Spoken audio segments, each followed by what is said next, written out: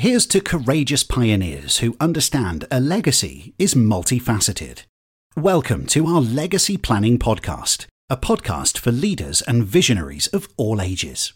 Whether you are an independent entrepreneur or someone who is part of a family business, you too can leave something of value behind for a greater purpose.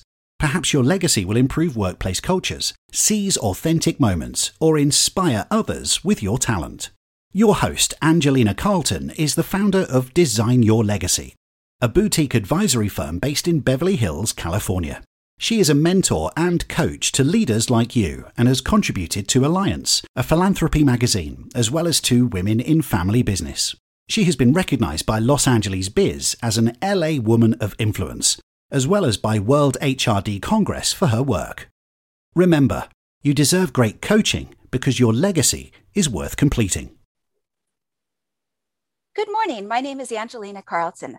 I'm the founder of Legacy Planning, and this morning I have the honor of inviting Jamie Vrijhof-Droese to a conversation about smart investments today.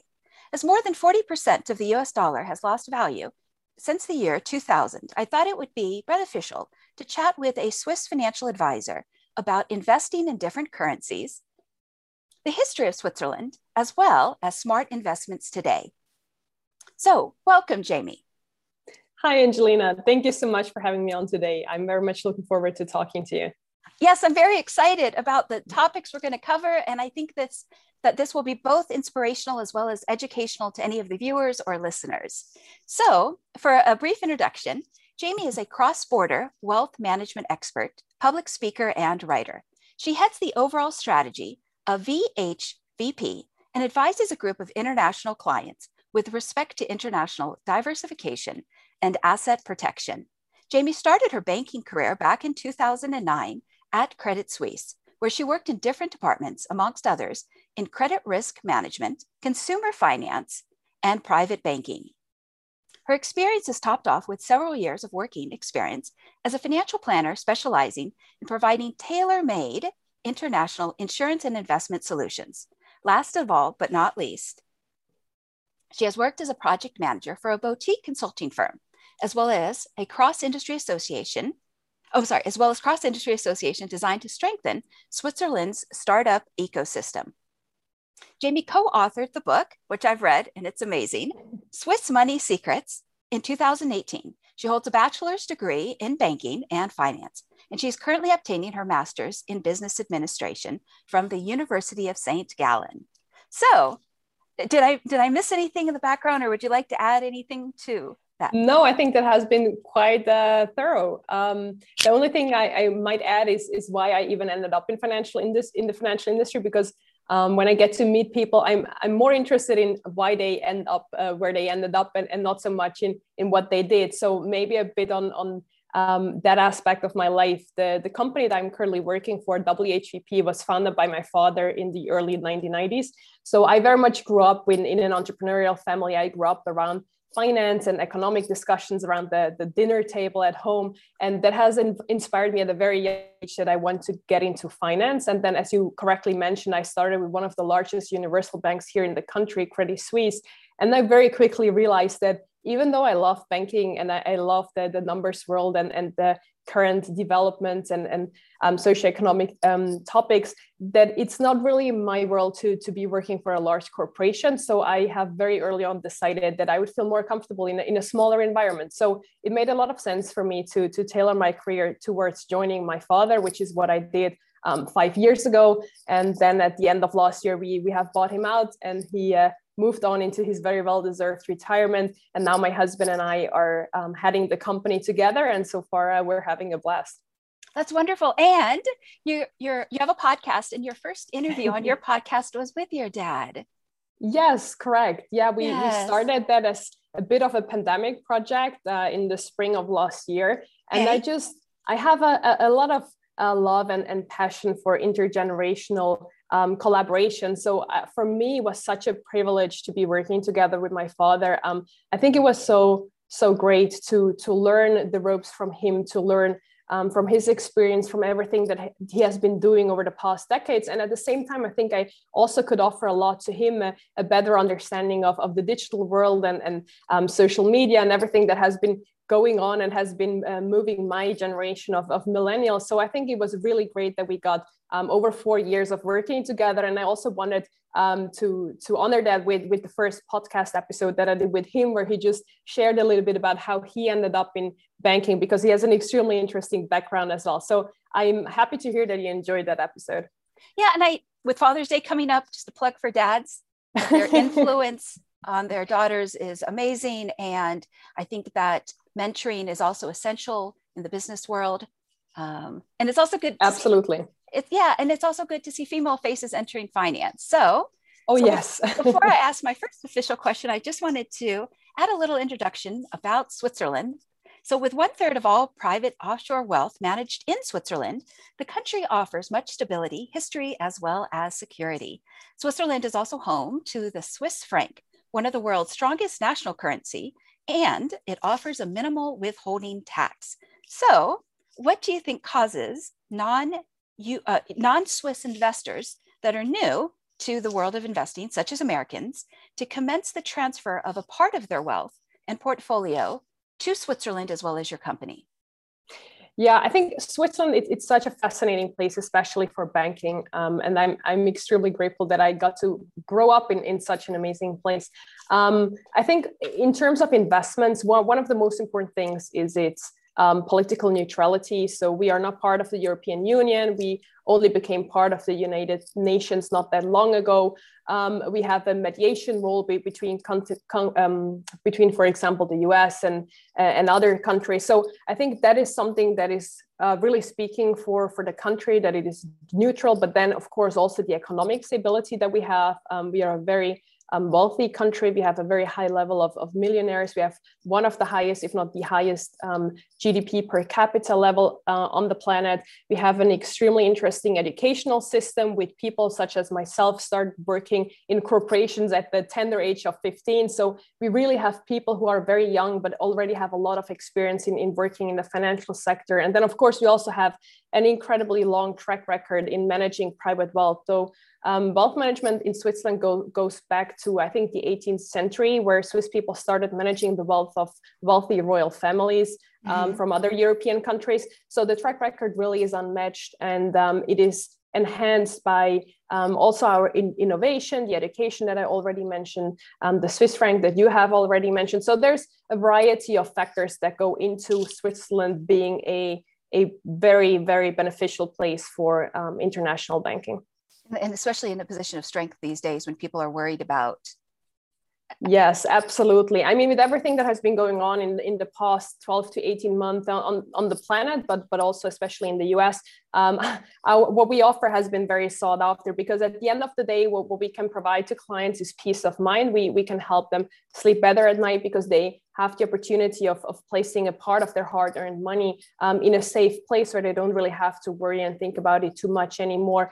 So our main focus is capital preservation. As you mentioned, our specialization, our niche are US clients. Most of them are still based in the US, but we also work together with some US-related people who have moved to different parts of the world. And I think as heartbreaking and harrowing as the past couple of months have been for business-wise, they have been very good, because our service is especially in high demand during turbulent times. Sure, sought out, absolutely. Yeah. So just curious, do you see any trends on the horizon, maybe, or Yes, I mean, there's many different trends on the horizon. Do you have a specific like topic? Do you mean in wealth management or what? With cryptocurrencies or gold? Yes, yeah, definitely. So cryptocurrencies, that is a topic that comes up again and again. Of course, first we saw a rise in questions about the topic in 2017, and then again in the last year. Personally, I think it's an extremely interesting topic. I think it's, as wealth managers, it's important that we are up to date, that we know what's going on, that we have an opinion on the topic. Personally, I do believe that the blockchain, so the underlying technology of Bitcoin, for example, will change the world. It will change the way we do business and banking. So I think it is an extremely interesting development to watch.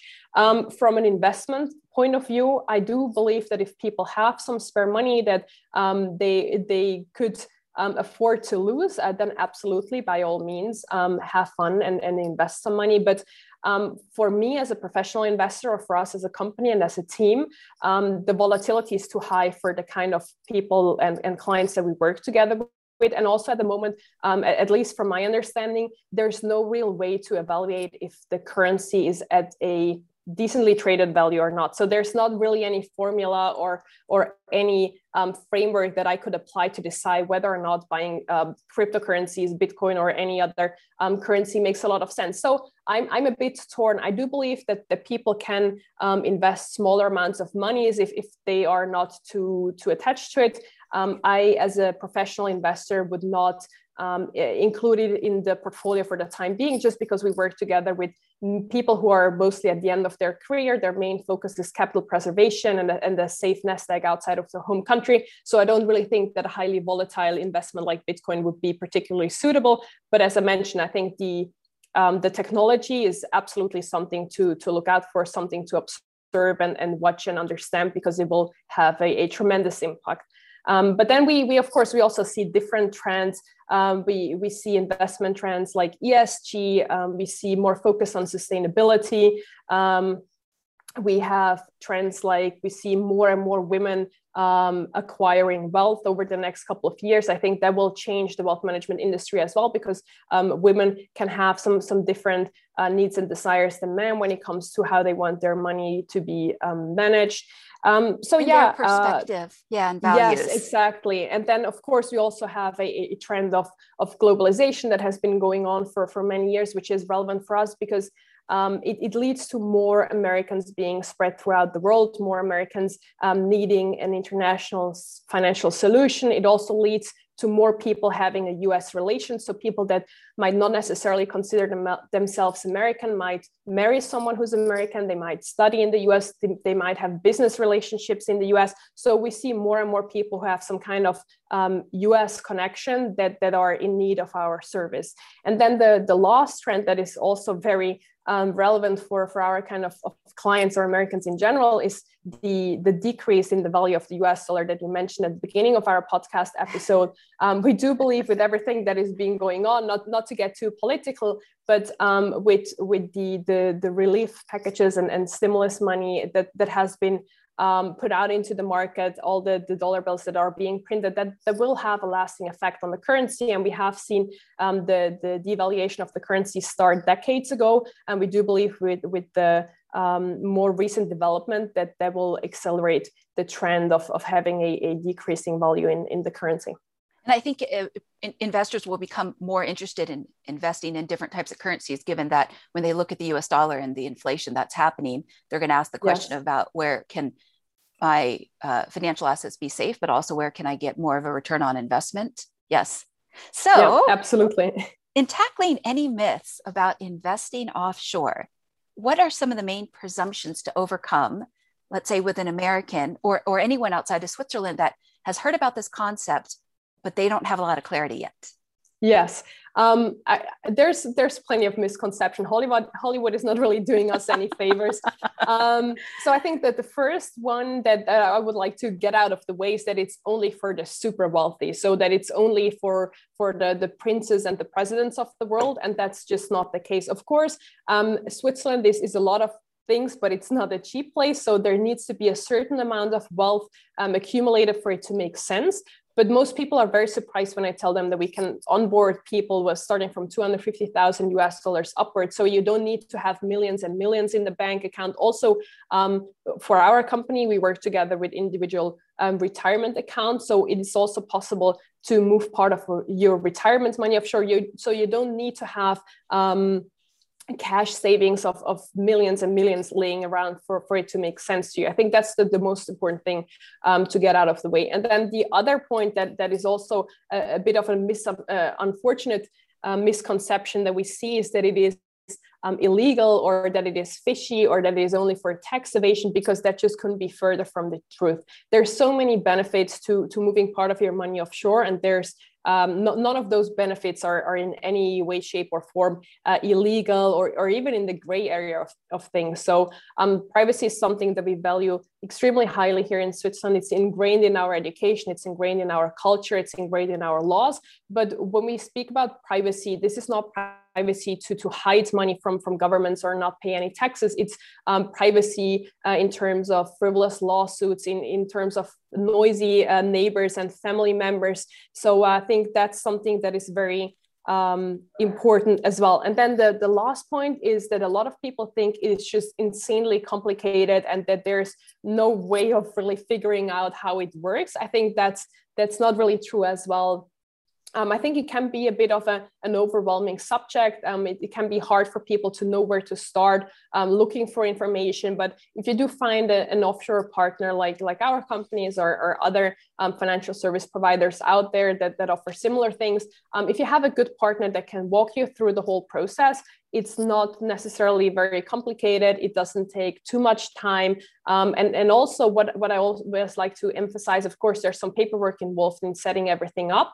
But once it is set up, you have a strong long-term solution that can last decades or even over several generations. So it's definitely worth informing yourself, doing your research and due diligence, and just figure out if it is something that could add benefit and value to your life. And if it can, then the paperwork that is needed in the beginning is definitely a very small price to pay for long-term security and for long-term peace of mind. And one of the conversations that we had before today was that I had the opportunity to learn about what I would call foreign jurisdictions in 2013, and learning about how Liechtenstein has got some great benefits, as well as Panama. And it has been incredibly helpful in my journey because, again, we don't know what life might throw at us. And and the education it's just the distinctions around it are incredibly valuable. And unless somebody tells us, we're not going to naturally know, or it's not necessarily going to be on the front page of the Wall Street Journal, for instance. Yeah. Right. And we can't rely on movies like the Da Vinci Code and secret Swiss accounts to teach us. Exactly. I think finding a partner that you can trust, that you like, that you feel you have a good relationship with, that is really one of the key parts of starting this journey and finding valuable information and someone to guide you through it. Yes, an ally helps. So what can an investor expect, whether they open an account at $250,000 or $1 million or more? What can they expect? What can I expect? Yeah, so to give you a bit of a rundown of what we do. So we are an independent asset manager, and that means we work together with private banks. So our company doesn't hold any money, but we have partner banks that we have good relationships with, that we have vetted, that we have done our due diligence on, that have high liquidity ratios, and that have good and knowledgeable partners that have experience with US investors. So we then, together with the client, we try to understand where they're coming from, what kind of needs they have, what kind of family and financial situation they are in. And then based on that, we'll find a bank that best suits them. Of course, in the end, it's up to the client. We'll just offer a variety of options and give the pros and cons of each of the banks. And those banks are in a variety of jurisdictions. So we have a partner bank here in Switzerland, two actually. We have partner banks in Liechtenstein and Austria. So Liechtenstein is great because it's a tiny country. There's a population of 30,000 people. They also speak Swiss German, like we do here in Zurich. They have the Swiss franc as their currency as well. They even share our postal service. So they're very similar to Switzerland, but they're even smaller. They also have a very reputable financial service industry. And then Austria, on the other hand, is a larger company. And what they can offer is they are part of the European Union. So we do have a couple of clients who maybe have family homes or vacation houses in the European Union, and they want to have a bank that is part of the European Union with euros as a trading currency. So in those three jurisdictions, we have a variety of partners. Once it is decided which country, which bank best suits our clients, we will then introduce the client to the bank. We will set up the account together with the bank. So what is important is the client just has one contact person. So either myself or someone from my team who guides them through the whole process. So they don't have to talk to the bank separately. They can just talk to the independent asset manager. Then once the account is set up, our company receive a limited power of attorney, meaning we can receive information on behalf of the client and we can make investment decision on behalf of the client. We cannot take any money out of the account except for the management fee that has been agreed upon from the beginning. And then we set up an initial investment conversation where we have an in-depth conversation about the investment strategy. So from the beginning, we will talk about how the money will be deployed, what the client wants. We have a general understanding, but then we will really talk about how we're going to invest the money. Of course, it's different for every client, but just generally speaking, our focus is international investment diversification. So due to that, we are excluding the US dollar and the US stock market from all our portfolios. We want to make sure the clients really get a counterbalance to the money that they might already have domestically. We have a lot of expertise, obviously, in the European and the Swiss market, just due to geographic proximity, to the closeness that we have to the markets. And then we, of course, also have investments in other areas of the world. We also have some Canadian investments, some investments in the Asian Pacific area. We also have a little bit of exposure in the emerging markets. So basically everything except for the US. As I already mentioned earlier in the conversation, we do have a main focus on capital preservation. So of course, every client has a different level of risk that they are willing to take. They have different time horizons, different liquidity needs.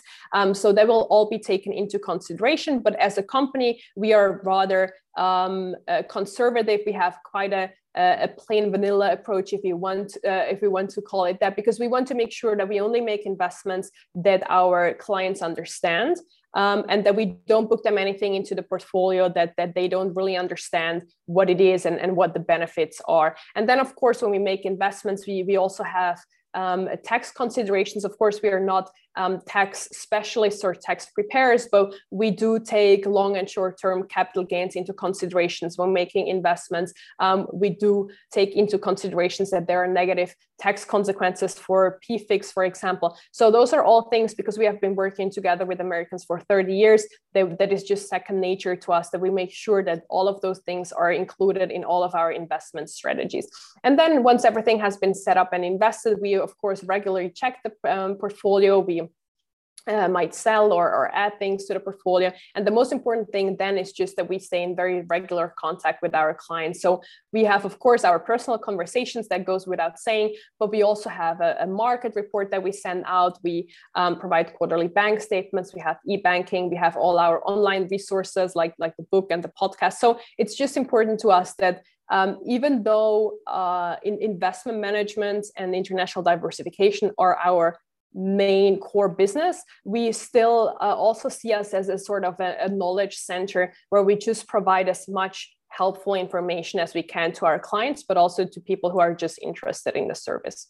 So it's a tailored relationship. Yes, somebody signs up. It's absolutely tailored. I think this is the one thing that really sets us apart from the banks, is that we have personal and long-standing relationships with our clients. So if you go as a client, if you go to a private bank, you get a relationship manager that might get promoted or fired or move to a different country after 2 or 3 years. And then every 2 or 3 years, you have to get to know another person. Here, as I mentioned, my father has been doing it for 30 years, and we intend to do it for at least another 30 years before our succession plan kicks in. So we really value personal relationships, and we want people to do business with us as people and human beings as well, and not with us as a corporation in that sense. Okay, so it's a smaller custom type of office. Absolutely, yes. We have a boutique approach. We're currently a team of 5 people, and that also adds a lot of benefit to the clients, because they have a very short way to get to the owners of the company.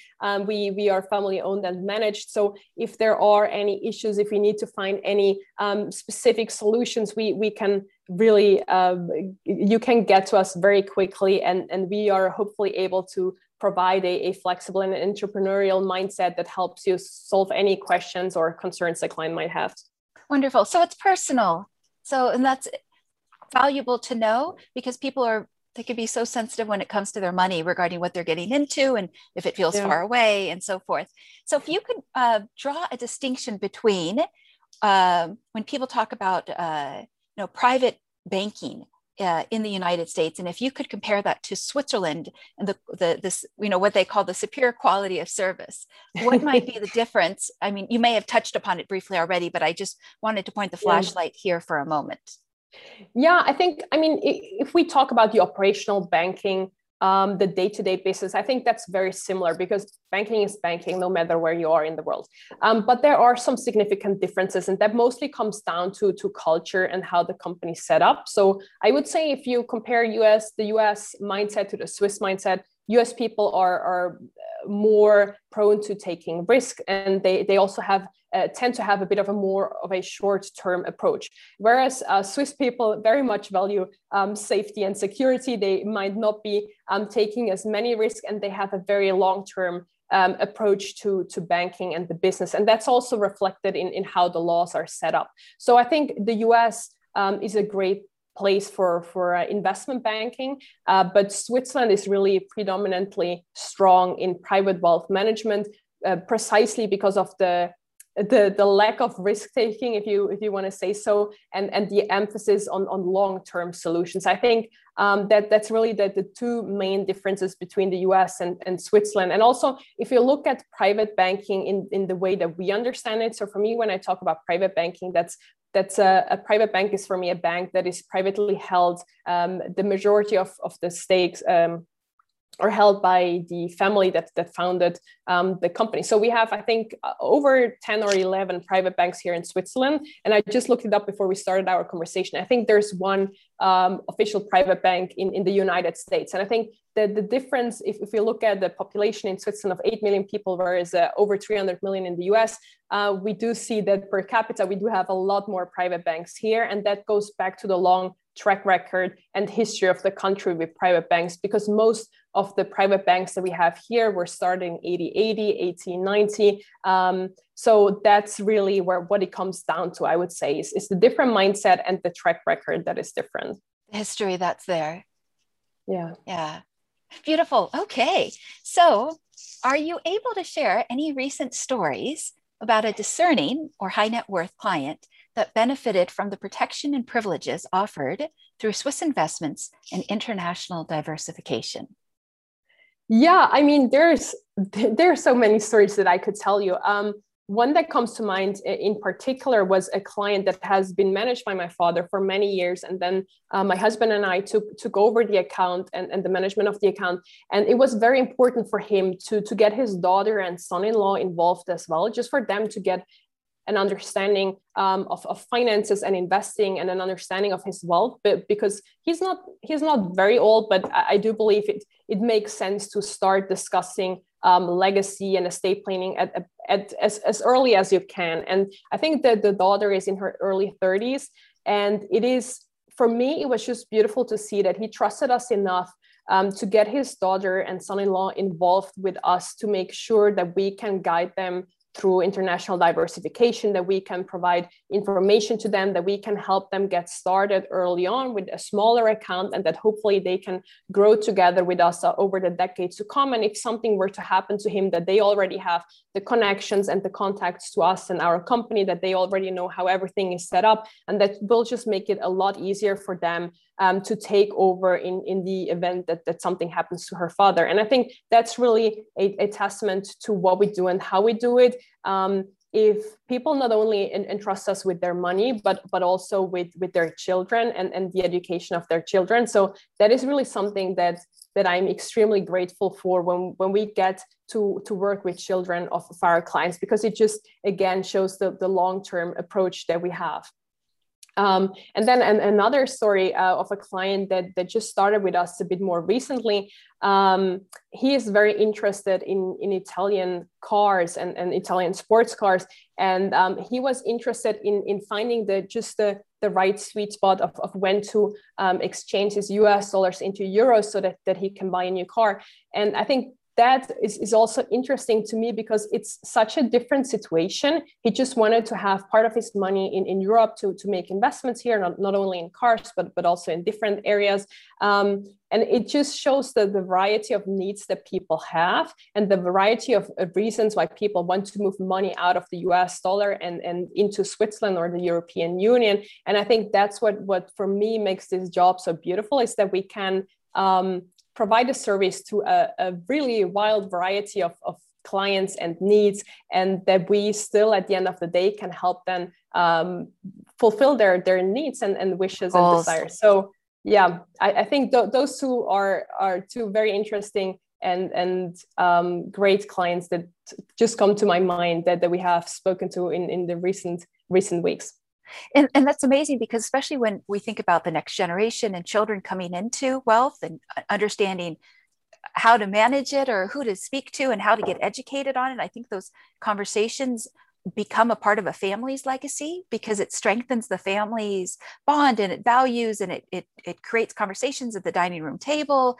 And it's not just something that's far off over there. And I also remembered something that we had chatted about before, which is that somebody doesn't have to bring their entire portfolio. They can bring 10% or 25% or a part of it in the diversification, and knowing that their eggs don't have to all be in one basket and that they have choices. And I think that's one of the things that is so important today, that people know that they have choices, compared to this emotion of fear sometimes that the mainstream media can foster.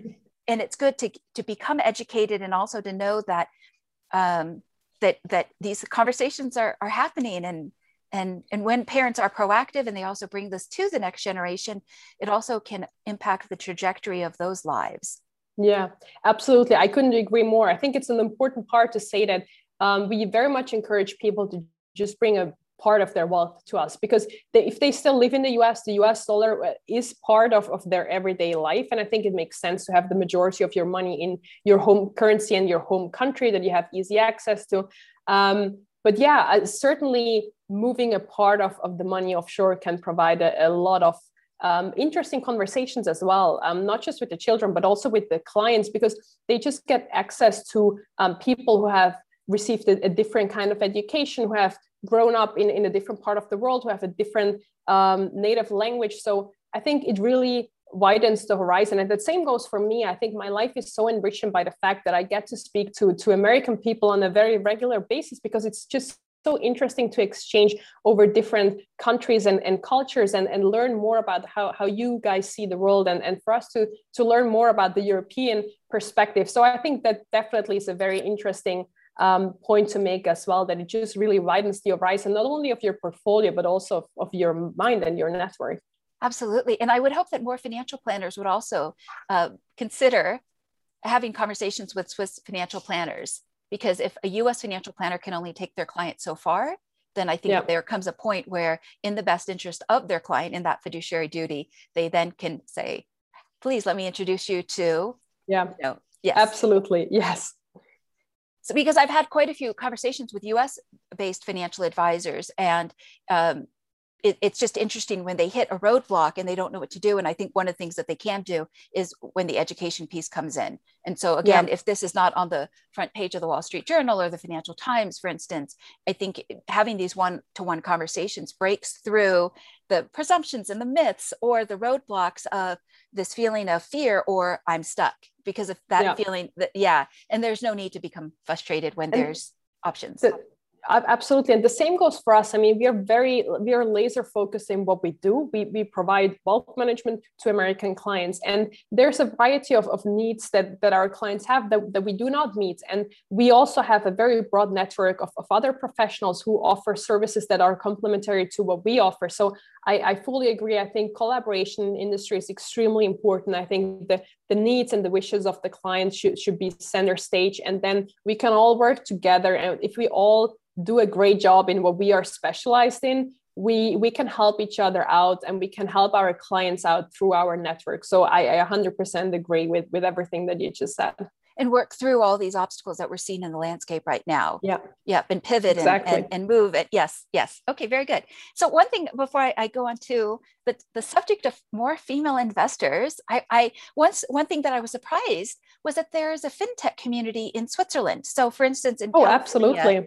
There's Silicon Valley and then there's Silicon Beach. So, and then I know that Austin has a bit of a hub, but I was surprised about Switzerland. I didn't know if you wanted to comment on that briefly. Or... Sure. Yeah. I mean, it's not directly related to what we do, only in the sense that it just shows the innovation that Switzerland shows time and time again, because we continuously are ranked the most innovative country in the world. I think the reason people don't know that is that Swiss people tend to be very modest, almost a bit too modest, because they don't really like to shout it from the rooftops if they do something good. But we as a country are really good in innovation. That's also partly due to the high class universities that we have here.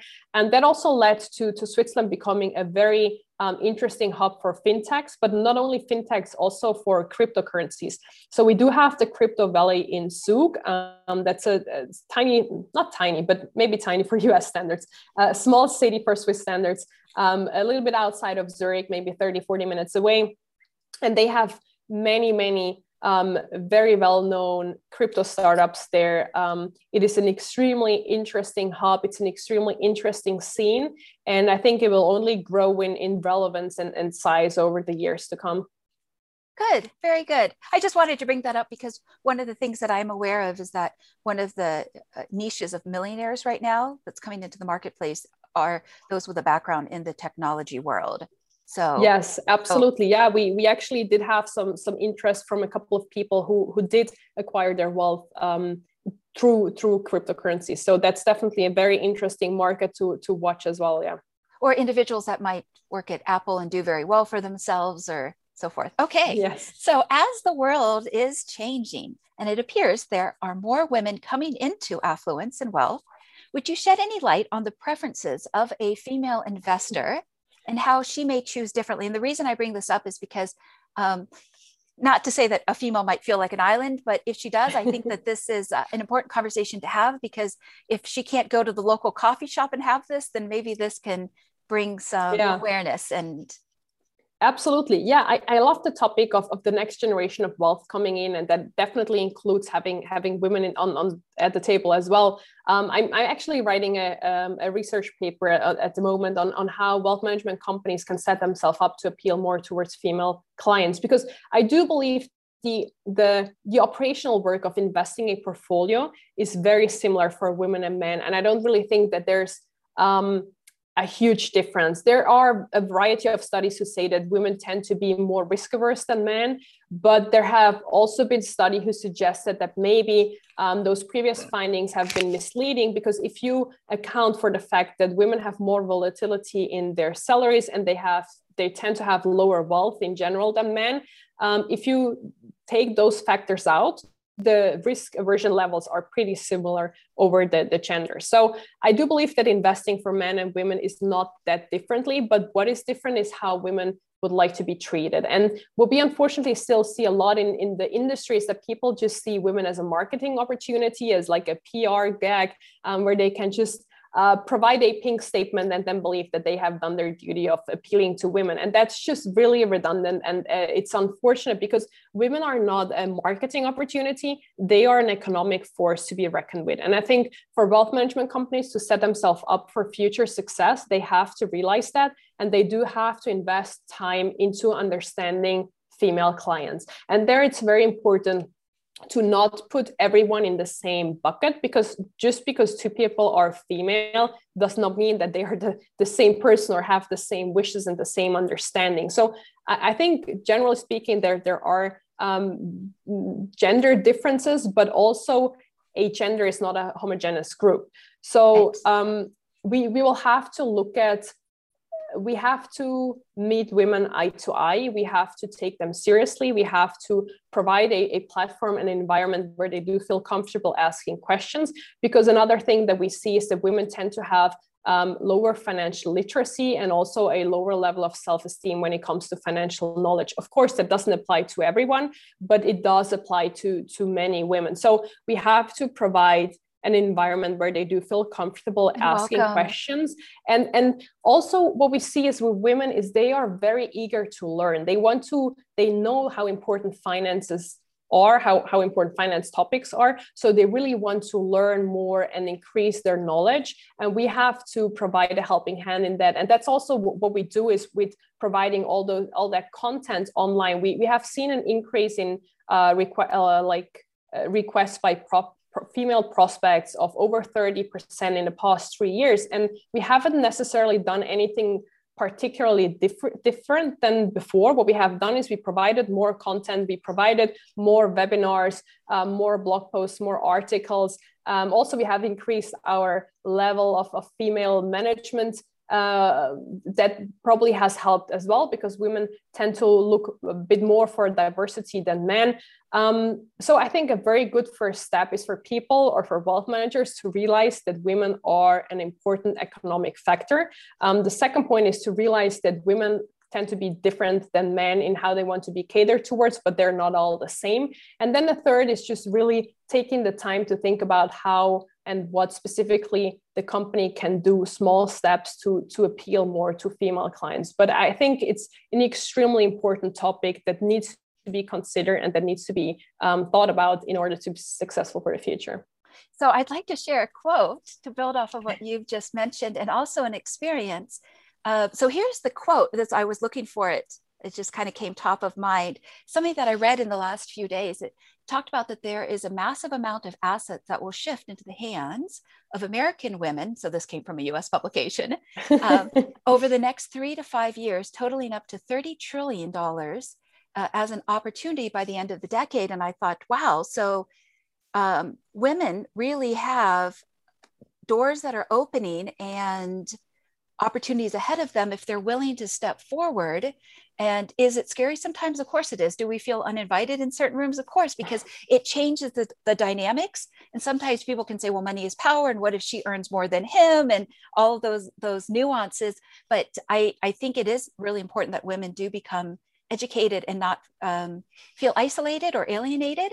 And something that I remembered from 20 years ago was a conversation that I had with a female mentor, an older female mentor. And she had shared with me that many of the times women, if they come into wealth, and this was 20 years ago also compared to today, but either they inherit it, or let's say they have a spouse that passed away. So most of the time their husbands or fathers managed it. And then all of a sudden one day they wake up and this nest egg is given to them.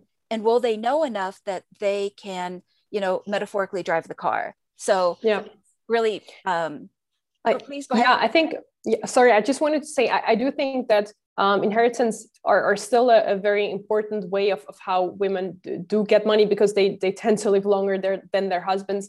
But of course, women are also becoming more and more relevant and important in the workforce. So there will also be more and more women who have acquired their own wealth. I think there will be a combination of both. For the first situation, I think what is extremely helpful and what we try to do very proactively is always including the spouse in the conversation, be it the wife or the husband. We also have clients where the woman is the main contact person, but we just want to make sure that we make it a point from the beginning to involve both people, if it's a married couple, into the conversation, make space for both of them and explain everything, that both of them understand it and both of them can follow and both of them can comment and ask questions. And that will make it so much easier. If the person who's mainly responsible for the money passes away, it's so much easier for the surviving spouse to take over a relationship that has been existing. Because what we also see is if a husband passes away,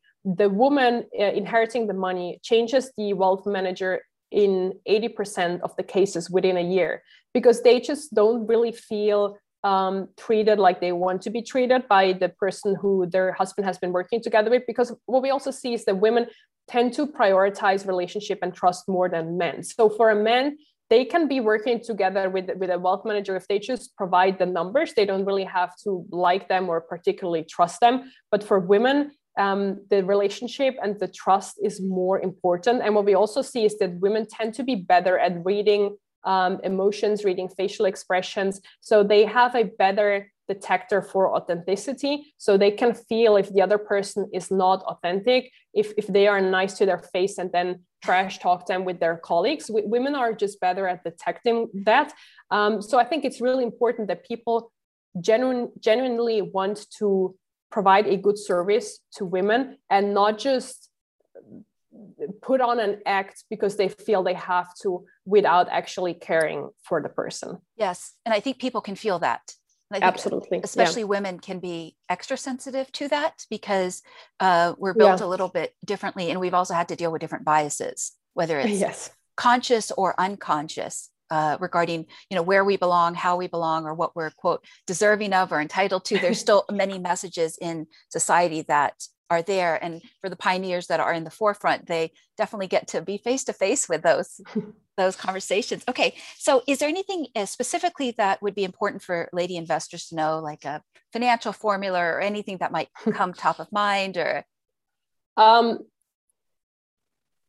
that's a bit of a tricky question. I don't think that women need to know something different than men. I think what's important is that people really inform themselves about the different options that are out there, that people do their own due diligence and research. And what we try to do, and what I think is helpful for people, is before we have a first meeting, we already provide a lot of information. Because if you go into a meeting and then you get all this information thrown at you, it's very hard if you're not used to the financial world to sort it all out. So we provide all the information beforehand so people can at their own pace, they can read through it and prepare, and then they can come and say, okay, I have informed myself. I have a list of 5 or 10 or 15 questions.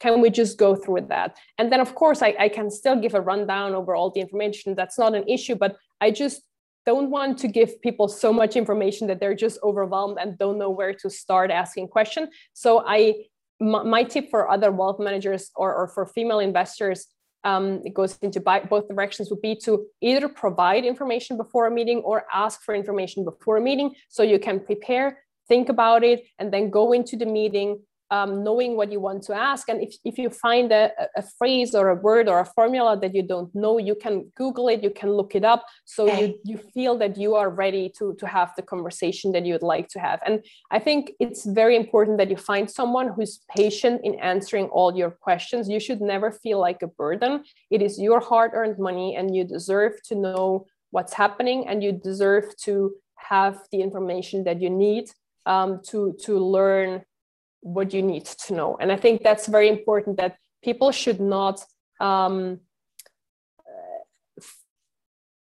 it's customized any questions or receive any information.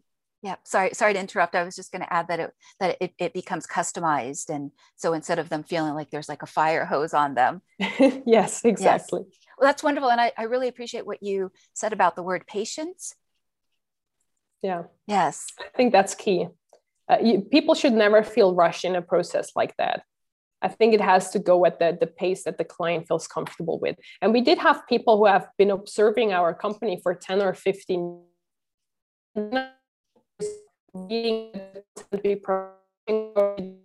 at conferences. They were like, hey, now I feel comfortable reaching out to you. And that's totally fine. I think everyone needs to have their own pace and needs to be true to themselves and needs to be true to the approach that they're going to take. That's wonderful. Would you just kindly repeat the sentence you said about conferences, because the screen froze? Oh, yes. I just said that we had people who have been watching us and going to conferences that we spoke to for 10, 15 years before they reached out to us. And I think one just needs to take the time that they need to do it in their own personal time frame. Wonderful. Wonderful. Okay. So what do female investors need to feel safe, and or how is investing unique for their experience? And you might have already answered this, but is there anything in particular that women have said to you that has been valuable feedback regarding, why they trust you or why they come back to you? Is it that you send the weekly email? Is it that you reach out by phone in that personal relationship? I think it is that the main feedback that I have gotten, and also what we have found in our paper so far, is that women appreciate it if they feel taken seriously. So some negative experiences that came up were women that felt that the advisor tried to force their hand and wasn't really listening to them. And the advisor gave them the feeling that they knew better what was good for her than she knew for herself. And I think that's a major red flag. You need to find a partner who takes you seriously, who answers your questions, who takes your personal situation and your wishes into consideration. And I think women also need to have the boldness to walk away if they don't feel comfortable. Don't feel bad if you're not working together with someone who is not giving you a good feeling. I think that's very important, that it is your right to work together with someone who you feel comfortable with. And if it's not a match for whatever reason, don't feel bad for just saying, hey, I don't think that's going to work out for me. Or I'd like to explore a few other options or something. Yes, exactly. Yes. So 2 final questions.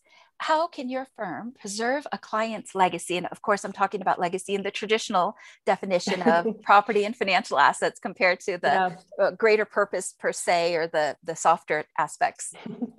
I think that goes back nicely to the story I mentioned with our client who introduced us to his daughter. I think we can help preserve legacy by putting together a nest egg that's going to last 1 or 2 generations, where we can help people know that their money will go into the hands of their children or whoever they appoint the money to go to, and that they then have a good and stable service to fall back to. And I think that's really essential in what we do, is that we provide a long-term solution that can be passed on to the next generation. And I think it also is a bit broader than just the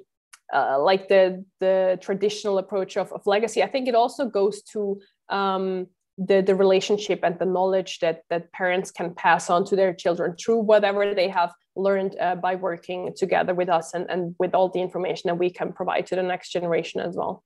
So whether the market goes up or the market goes down, their legacy will be safe. Their finances will be safe. Yeah. Okay. And final question, what would you like your personal legacy to be? Oh, wow. I think for me personally, how I think about my legacy is the lives of other people that I have touched. So I really hope that my legacy will be having a positive influence on the people that I have met along the way and on the journey. So I hope that all the people that cross my path, or that I cross path with, that they are better off once our path separate again, in terms of that I basically leave people better than I found them. I think that's something that I really aspire to do. And then, of course, in the more traditional sense, I really hope that we can pass on this company in several decades to children or other people who are interested. Of course, I wouldn't want to force any children into a certain pathway, but if they would be interested, if you could move the generation into a third, if you could move the company into a third generation, I think that would be wonderful. Lovely. Okay, and what are your top 3 values, and how do you get to honor them by the advisory service that your firm offers? I think my top value would be honesty, authenticity, and reliability. I think those are the 3 that come to mind spontaneously. I think honesty is extremely important, in being honest in what you can provide, what you cannot provide, to make clear statements, to have clear expectations management. Authenticity, I think it's something that's very important as well, because our business relies on personal relationships, and we as a company might not be a great fit for everyone. So we want to be ourselves, and then we let the client decide whether they like that or not. And if they feel that they would fit in another company better, then by all means, we want the clients to find a solution that is best for them. And if it's not our company, then that's okay as well. And then reliability, that's just a personality trait of mine. I think it's extremely important in life, but in finance especially. Our clients need to be able to get a hold of us. They need to be assured that we do what we tell them to do, that we keep our promises, that we are available, and that we do our job diligently and in a way that is helpful to them. That's lovely service to others. Thank you. Thank you for sharing that. So Absolutely. I just wanted to say in terms of wrapping up, thank you for the knowledge that you brought forward. I know that it's very thorough, and I hope that any viewer or listener, via the podcast that Legacy Planning has, will have had new seeds of ideas and thoughts get planted in their mind regarding what else is available, that it expands their worldview, their box, as well as, if they do have children of their own, how they can also bring their next generation into this conversation, that there is, people out there with much knowledge that are interested, ready, and willing to help, and that they are honest and reliable, and they will show up and do the best job that they can in their fiduciary duty. And I just want to thank you again for coming prepared and being so transparent. Thank you so much for having me, and also in the spirit of providing knowledge. You mentioned the book that I have co-authored in 2018, and we are providing that for free to everyone who's interested, because we don't want to have any financial hurdle for people to learn more about international diversification. It's an objective book about Switzerland. It's not in relation to our company.